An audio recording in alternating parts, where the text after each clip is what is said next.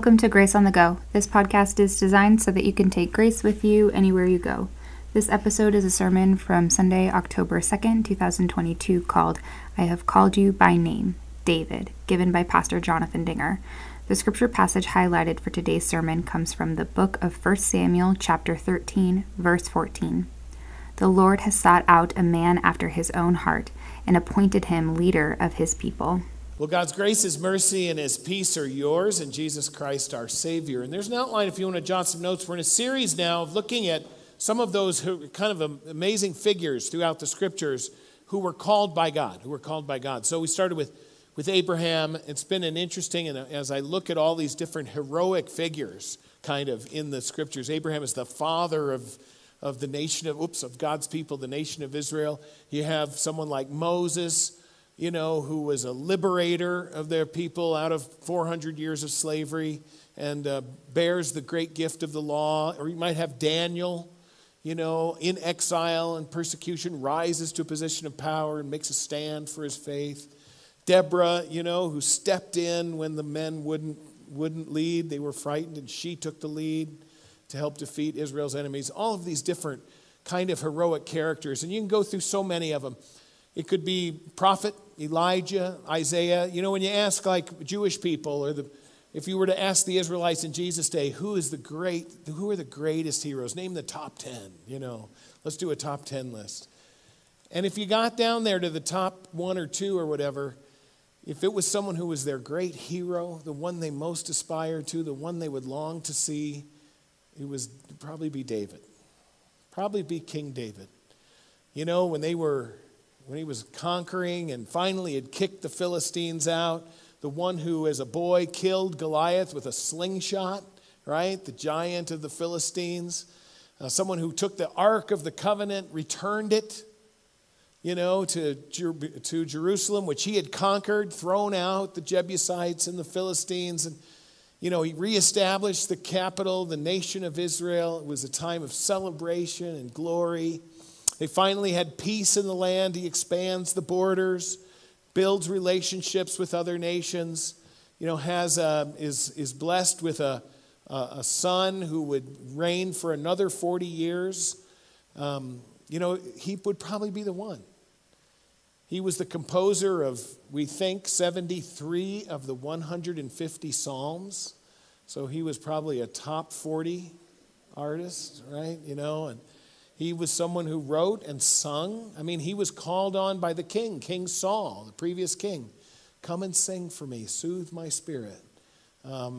He was handsome, we know from that. And so it's understandable. You can see why the people of Israel and Jewish people today even still honor King David in many, many ways. The Star of David is the national symbol. David is this heroic striding across the place. Why would we talk about him? Is my goal to say God's call on David matches your call. This might be an interesting series to relate to. Abraham's the father of nations. Are you the father, or Moses, the great liberator, the bringer of the law? Are you General Deborah or General Joshua? And so obviously, we're not going there. What is it that made David such a figure that continues to impact and impacted New Testament and impacted the church, continues to impact us today? And what I'm going to tell you is already given us hints here in the readings, as Ruth read for us in the Old Testament. And you may know many of these details about David. Maybe you don't. That's okay. David's a fascinating figure. Let me give you a little bit of history. If you look in your Bibles, English Bibles, our modern Bibles have 1st and 2nd Samuel and 1st and 2nd Kings. But Jewish Bibles have 1st, 2nd, 3rd, and 4th Kings. Because the first 3 are the books about the kings under the unified kingdom. I don't know if you know this, but Israel went through a civil war. So the kings of the unified kingdom, they had judges. And the time of the judges for 400 years was not a happy time. In fact, it mirrors much our era today. You know what the theme of the book of Judges is? Everybody did what was right in their own eyes. That's kind of the theme of our world, I think. But then the people said, we want a king. We want to be like everybody else. That always works out. And so, God says, I really want to be your king. Would you just let me be your king? No, we want a king. So God God has a king. And the first king is Saul. Here's how you remember the kings. They're by the syllables of their name. Okay, first king is Saul. The second king is David. The third king is Solomon. Okay, so Saul lasts 40, they all last about 40 years. Pretty long time. Saul is picked as king because he's the tallest guy in the kingdom. That's a brilliant way of selecting leaders. It's probably as good as what we got now, but anyway, it's what it is. And then David, but Saul blew it. Saul abdicated. He was not faithful. He usurped God's authority in his life. He was impatient. God said, I'm taking it away from you and your family. And his son Jonathan was David's best friend. And Jonathan acquiesces in this way, but Saul does not. So Saul pursues David. David was a hero of the people because he had killed Goliath, and he became a warrior in Saul's army. He was very, very successful. He was good looking and wrote all those songs, and he was just very popular. The people in the streets would say, yeah, Saul's killed thousands of people, but David's killed 10,000s. And that doesn't go over well with the king. And so Saul began pursuing David and hunting him. And David was a fugitive in his own land. And so as David had been anointed as king as a little boy, young boy, maybe 12, he was just a little shepherd boy. Then ultimately Saul dies in battle. David is elected king. So there's this heroic figure. But why do I share this story of David with you? Is because I'm hoping that we all will become so faithful that we can kill all the giants in our lives? That's another sermon. You could probably talk about that. Or is it because we want to dance with abandon in front of the Ark of the Covenant because we're so happy? Thanks, Sherry, you would do that? Yeah. Because we're so happy that God's Ark is back where it should be? Are we delighted that we've defeated our enemies, the lifelong enemies who dishonored God? We're going to talk about being a man after God's own heart. And there's three things I want to share with you from the life of David that I hope relate to you. I can relate to him. So if there's 3 points in here, here's why I want to talk about him being the hero of Israel. And there's 3 things. You could say many, many things about David. The first one is the call of the unexpected. And I want you to hear this for yourself. God so often calls in unexpected ways. I laugh about this. I've told people, Teresa and I are thinking of retiring at about 65. I just turned 62. So we're talking about that retirement. And whenever I say that to people, I say, now please understand, I have made that announcement and I think God is privately chuckling. You tell God your plans and he just laughs. I don't know what God's plan is. I can plan, and God does. God doesn't want us to be stupid and wants us to plan, and Jesus even talks about that. But I don't know what God has in store. So you got to be ready for the unexpected. What's the unexpected? And that's how God works here in David, right? When God goes to select a king, Samuel buys into the common conventional wisdom. Well, go to Jesse. He's there in Judah. That's a big tribe, but it's this little tiny podunk town, Bethlehem. Go over there and look at Jesse's son, and I'll tell you who I'm going to pick to be king, the next king. So Samuel goes there, and the first son, big, mature, he's Jesse. And Samuel goes, oh, that's the one. But God does not choose like men choose, right? Boy, what a word for us. If I had a word for you, there's a word today. God doesn't choose like you choose. So you have to be ready for God to choose in a way you don't choose. Is that fair? To be ready for God to choose in a way you might not have chosen. And so it's the call of the unexpected. And so because they go through the line, oh, this is the one. How about this one? Finally, Samuel gives up. No, he's not the one. No, he's not the one. No, he's not the one. Just waiting for God to speak in his ear. That's the one. And finally he says, are you out of sons? Yeah, there's another one. He's this little scrawny guy. He's out in the fields, right? He's watching the sheep. That's the worst job you could get. We'll call him in here. And he calls him in, and God says, that's the one. That's the one. And he anoints him. And it's the call of the unexpected, to be ready when God calls to know that God may choose to do things in a way you simply don't expect.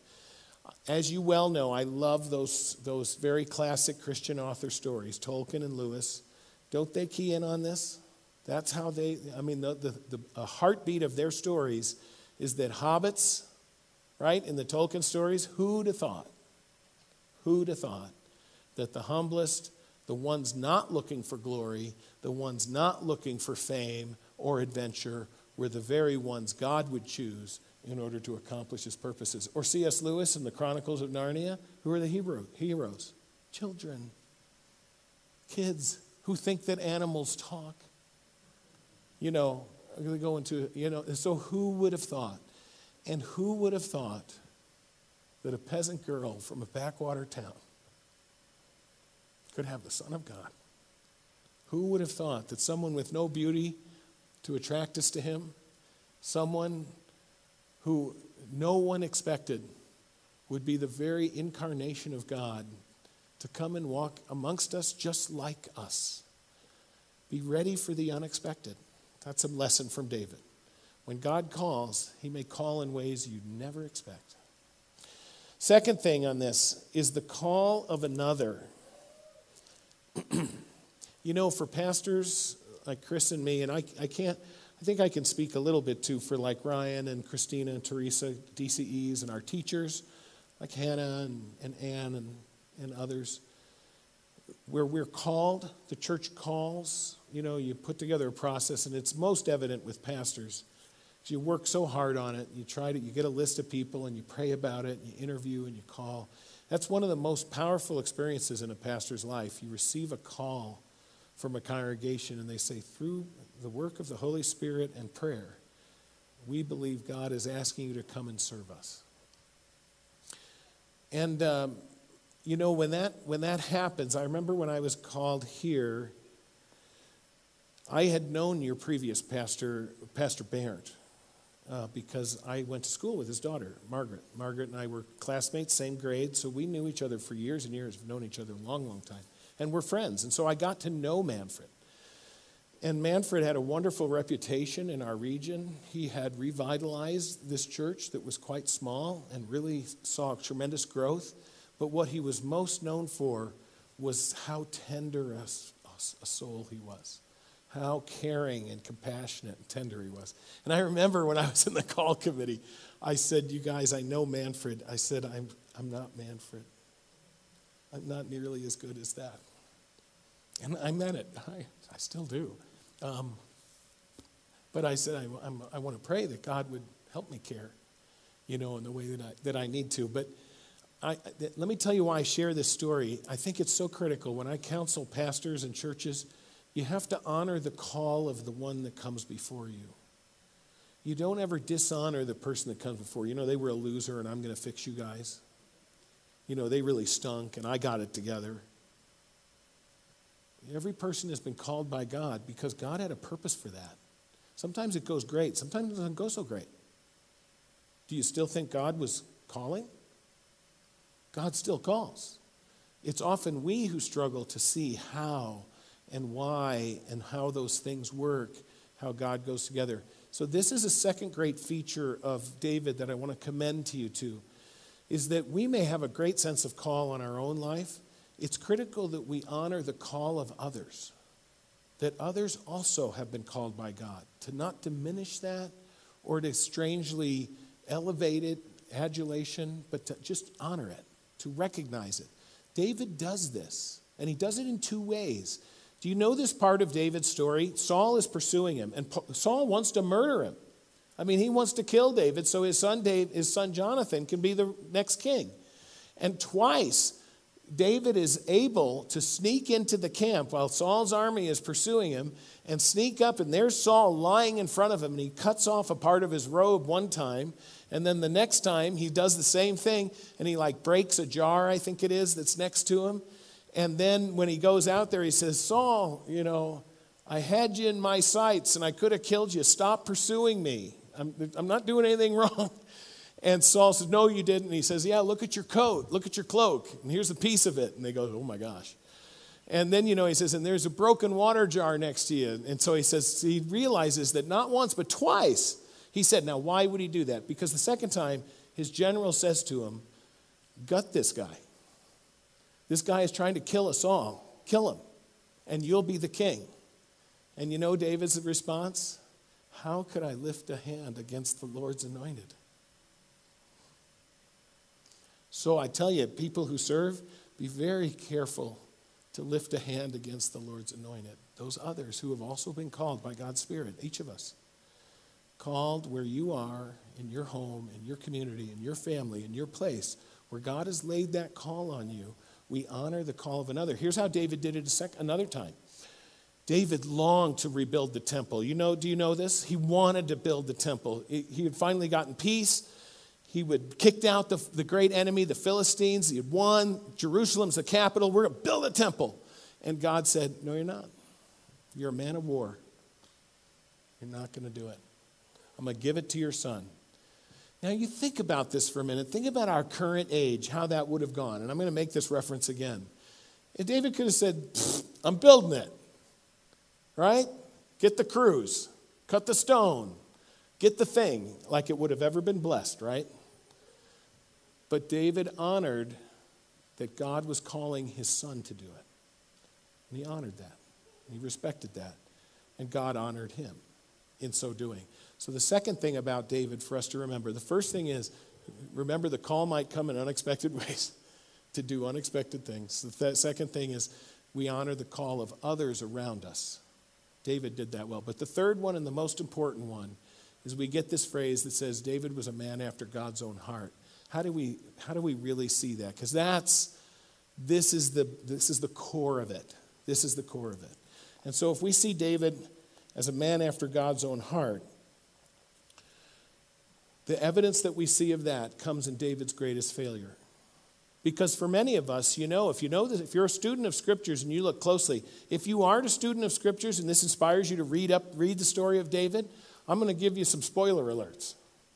Because he's like an anti-hero. Because this is a guy who once he conquers, he shows this tremendous faith, right? As a kid, takes a slingshot, kills Goliath, said, of course we can beat him. God's on our side. What are you thinking? He has great faith, great courage. He withstands the hatred of Saul and prays for Saul and honors Saul and has this great friendship with his son. He writes psalms and things of faith and beauty and glory. When he finally wins and establishes his temple and he's got peace, that's when he gets in trouble. Because he's unfaithful to his wife, fathers a child, and then in his shame kills her husband. A man so noble, far more noble than his king, who was willing to sacrifice, and God and David instead had him killed. That's pretty bad on the list of bads. Cheating and killing. How can David be a man after God's own heart? How can I hold him up to you as someone to emulate? How can I do that? And you get it in his psalm that he writes, because you know how this happens. And this is interesting too, because David doesn't operate like people in power today would operate. If you read it, it's a great story. I won't do it for you, but God sends a prophet to the king to confront him. And essentially he says, we got an injustice in this country. Somebody who was really rich went next door and stole the one prized lamb and killed it to serve it to his friends for dinner. And David is so angry.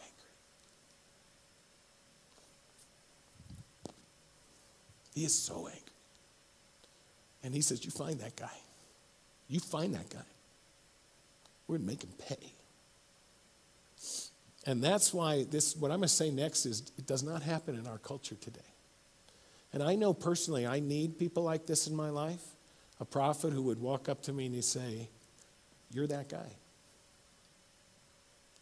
Thou art the man, King James. You're that guy. You did that. And here's what's amazing. This is why we hold David up. It isn't in all the other things. It's in this moment. Because in this moment, remember, he's the king. And Nathan's not a big hoop-de-doo. He maybe is a prophet. He doesn't even have his own book in the Bible, right? What could have David done? Off with his head. And does no such thing. This is why he's a man after God's own heart. He knew that God was speaking to him and saying, you're that guy. We need that. We can't do that in our world right now, can we?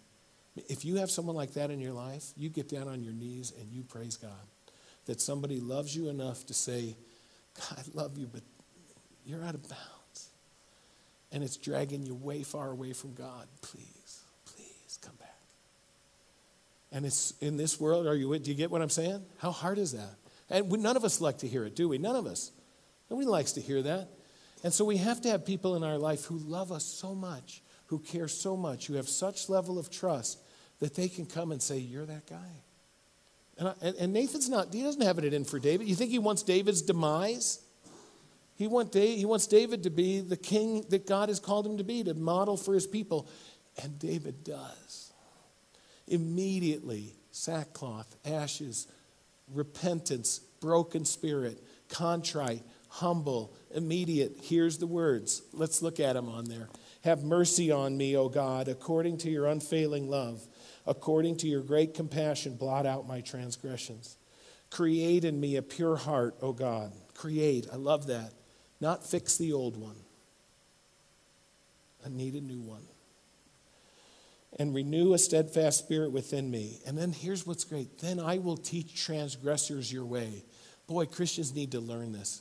When we read that, I'll teach transgressors your ways, what so often seems to appear in our culture is that righteous Christians want to go point fingers and tell other people how screwed up they are.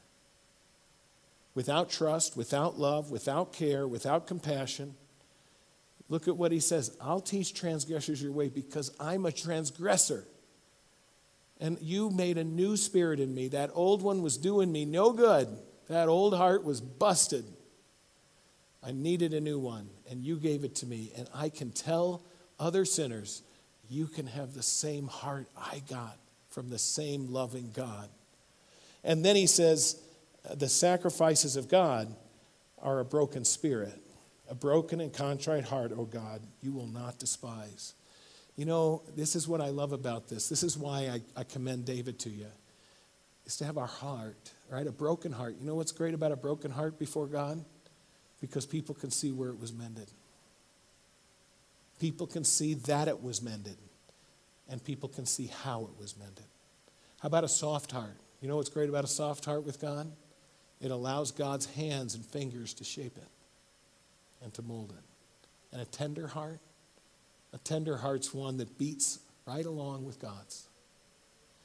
And you know, we were so blessed, those of us that live in this New Testament age, because God kept that promise.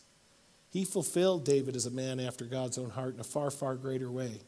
Not just in bringing us a man after God's own heart,